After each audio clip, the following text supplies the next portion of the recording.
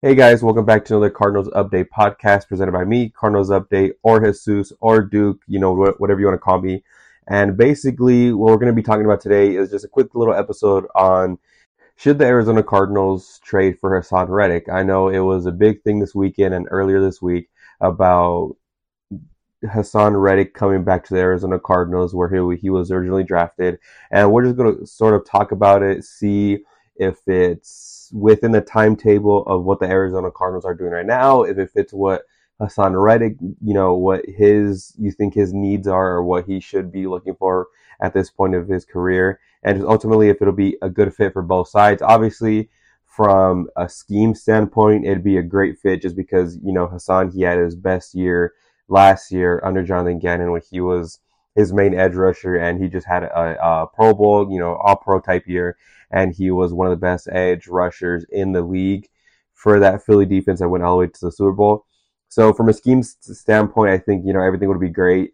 There's not going to be any problems there. He'll come in and just fit, right in as a main edge rusher, and then having someone like a Zaven Collins or a BJ Ojolari on the other side, just switching in and out and just having a big rotation of guys. He's the alpha. I don't know if you guys remember me talking about a few episodes ago, where it was basically how I was saying you need an alpha on that defensive line edge, position, someone that's able to, take heavy snaps and also just be that guy on defense that's able to get a turnover, that's able to get sacks, that's able to, get strip sacks, stuff like that. Also, you need an alpha on the cornerback position in the cornerback room. They're just able to, cover another team's number one guy.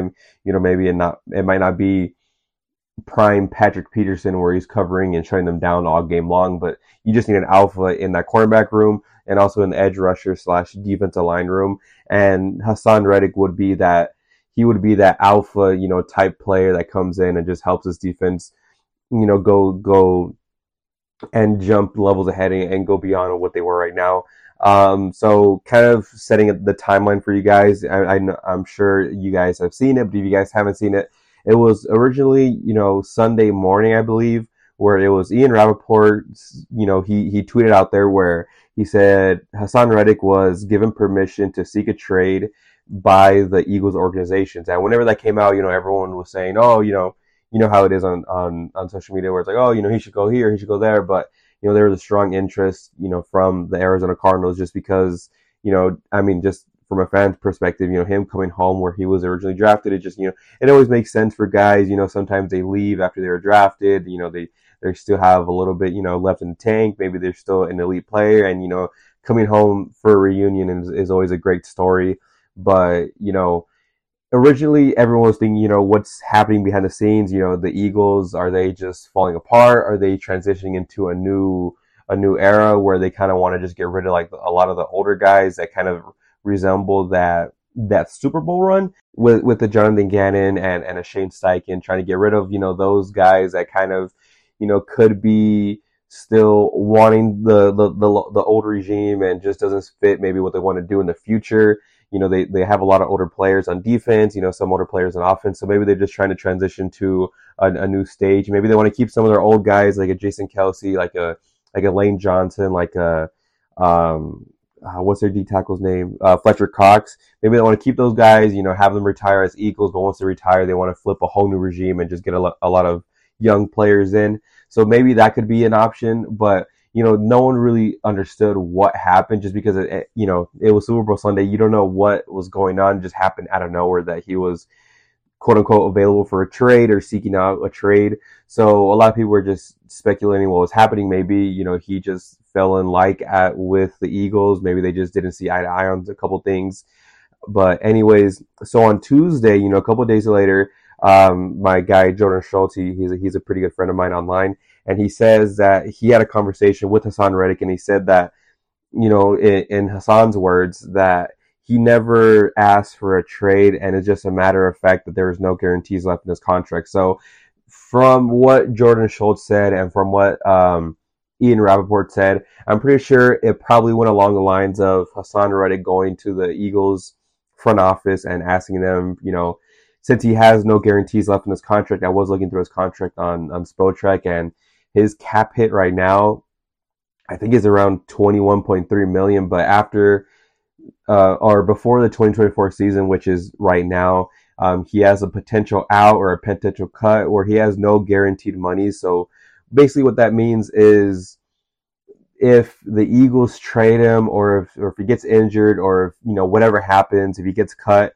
the Eagles basically have no money tied to him in a base salary. So everything right now is based on if he's in the roster, if he has different incentives that he could hit, if he has workout bonuses. So just different things like that is what's going to give him his money right now. Nothing of just a base salary, and that could be and just so many different things that happen. Maybe they move money around to try and save money on years before, or save money this year, give him his money up front. And this is a front loaded contract that he signed in free agency 2-3 years ago, that now he's in the back half of it and he just has no guaranteed money left. So he's probably going to the front office and asking them, hey, if you guys, kind of like what happened with Buda Baker, if you guys remember, he had no basically guaranteed money left, and he went into Monty Ossenfort and just told him, hey, if you guys want to give me my money, but if not, if you're not going to give me my money in a guaranteed contract or in guaranteed base salary,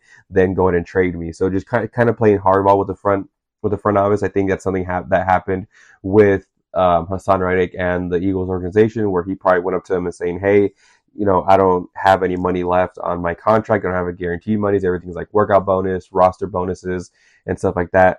Maybe we could put some of that money from a signing, from a contract to a signing bonus, stuff like that, so you get some money. But ultimately, they probably told him along the lines of, hey, we still have you under contract for like a year or two. So if you don't like it, go find a trade if you want to find something like that. So, kind of the front office and Haason Reddick's people kind of playing hardball there. But ultimately, I think, with Haason, being drafted here in Arizona, him, having those first couple years, going from inside linebacker to an off-ball linebacker to an edge rusher, I think the whole thing is, ultimately, I don't think he would be a good fit here in Arizona. Just for the fact that he is 29, 30 years old. He's going to go into his year 30 season, I think, in 2024.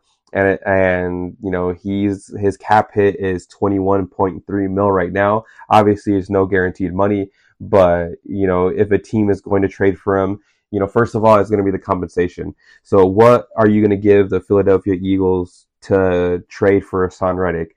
In my opinion, he's one of the better, edge rushers in the league right now. I think, like I said, in the beginning, he fits perfectly what Jonathan Gannon wants to do in his scheme. So, from that point, it'll be great. But ultimately, what are you going to send? I'm sure they're going to want draft picks. They're not going to want, it's going to be a player swap or stuff like that. It's going to be ultimately draft picks. And what do you see Haason Reddick, him being 29 years old? What do you see his compensation being? What do you see his future as? Obviously, he is signed for another, I think, 2 years and maybe rework that contract.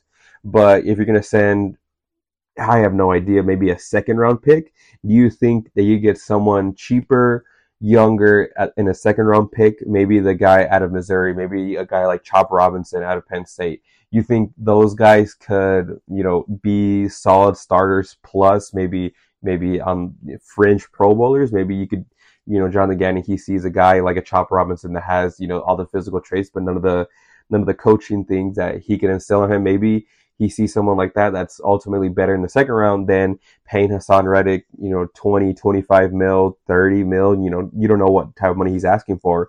But if you do trade for him, you're gonna change his contract, just because that's one of the reasons why he left Philly. So I wouldn't do it unless it's like a steal of a trade. Maybe if you get him for like a day 3 pick, but I don't think the Eagles are gonna do that. I think the Eagles view him as a great, edge rusher, one of the top edge rushers, and someone that's a cog in their defense that makes that defense go. And ultimately, I think, they'll probably be looking for a first, maybe a second round pick, maybe a combination of a couple of second rounds, maybe a couple third rounds. But ultimately, I think that price right now for what the Cardinals need is just too high. If it was a year later, maybe we're going to the 2025, 2026 season, and, we've had a playoff berth and we just need an edge guy that's like, that's still an elite level edge guy, maybe a little bit older, maybe a little bit more expensive, but that can help you win right now, then I think that trade would be great, just because your second round pick would be a late second round pick. Your third round pick would be a late third round pick, or a combination of that. I think you would make that trade then. But right now, with the way things are going, you just need guys at so many different levels of this team that I just don't think it'll be a great move to trade for Haason Reddick. If you do send a second round pick, I think the second round pick could be a guy, you've seen with Monty Austin for. I think that could be a guy that could ultimately become a starter, and a plus starter at that. Maybe, he's, a captain. Maybe he's on a fringe Pro Bowl guy. Maybe, he maybe not, might not be Haason Reddick, where he's a great edge defender. He has, 14, 15, 18 sacks when he was with Jonathan Gannon, but he'll be a guy that gets you 10, 12 sacks and is a rotation guy that you ultimately need to, in the meat of the roster to build this team. And I think that is more valuable right now to the Cardinals and to the team than what Haason Reddick could bring, trade wise, and also just salary cap wise. I think ultimately that's why they would just say no at this point. Someone like Brian Burns is younger. You'll have him for a longer time, and he kind of fits what you'll need in terms of an alpha edge rusher, and in terms of the timeline of him being 24, 25 years old, and spending his prime 25, 26, 27, 28 years, his prime athletic years here in Arizona to help you, make a playoff push, help you, win some divisions, maybe win some championships. And that's hopefully the goal you have right now. I think just Haason, he's a little too old, and unfortunately he just wasn't able to stay in Arizona out when he was drafted. I think the Cardinals at that point, they just messed around with him too much. Steve Keim wanted him to be an inside linebacker, and at that point, Bruce Arians kind of had him as an edge rusher, kind of like a 3-4 outside linebacker, pass rusher type. And then Bruce Arians retires, and then you have a whole new regime with Steve Wilkes. They want him to be an inside linebacker, off-ball linebacker. And then he leaves after one season, and you have Kingsbury in here with Steve Wilkes, and he has 1 or 2 years with him and just can't really get the ball going because he's an inside linebacker. But then his final year, you move him to edge rusher, and he has 5, 6, 7 sacks against the Giants his final year in Arizona, and you're wondering, do we sign him? You already declined his 5th-year option. Is he a guy that becomes ultimately a great edge rusher, or is it just because, circumstance, Chandler Jones went down, he was playing a lot of pass rush snaps, and he just, was someone that on the contract year he just bought out. So they ultimately just betted on the side that he just bought out, and he went to the Panthers for a 1-year deal, played great edge rusher for them, and then ultimately signed his big contract with the Eagles. So I think it just, unfortunately, it isn't in the timeline for the Cardinals or Haason Reddick either. I don't think Haason Reddick would want to go back to Arizona on a rebuilding team again, and just, kind of feels like, with Philadelphia, you're able to play for a playoff spot. They're still a great team no matter, what happens. They still have great players all around that team. And I think they'll be in contention for the playoffs, no matter what, instead of him coming to Arizona where you hope to be in the playoff race, but ultimately you don't know how this free agency, how this draft class comes out.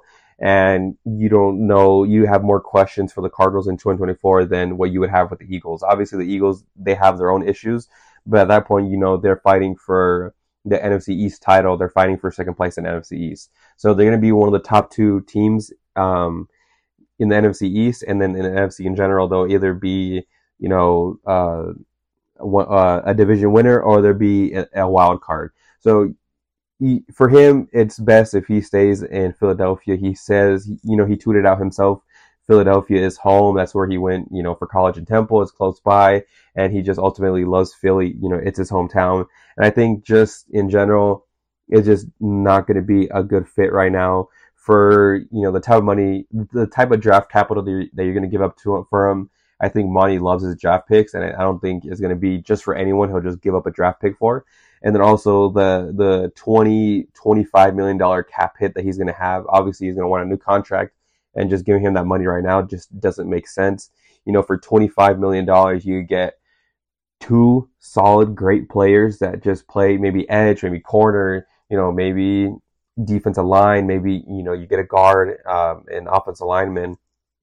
That money could be allocated different ways instead of just one guy that just doesn't fit your timeline right now. Unfortunately, that's how it is. That's how I see it. But obviously, you guys might have different opinions on it. And if you do, feel free to send me a DM. Feel free to at me on Twitter, DM me on Instagram, whatever, wherever you guys find me, or leave a comment, what you guys think.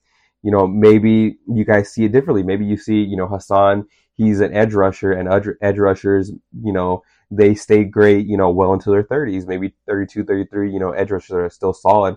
So maybe you do see his timeline fading up with what we need. He's a veteran, with that leadership. Maybe it's something that the Cardinals need. If you guys have those opinions and stuff like that, feel free to reach out to me, leave a comment, leave a review, and, talk about that. I'll, if I see something like that, and you guys bring up a good point, I'll bring it up in the next episode. So that's all I have for you guys right now. I thank you so much for you guys, listening in with me. And yeah, if you guys have any other things, just shoot me a DM, tweet me, and I'll make sure to answer back to you. Thank you guys.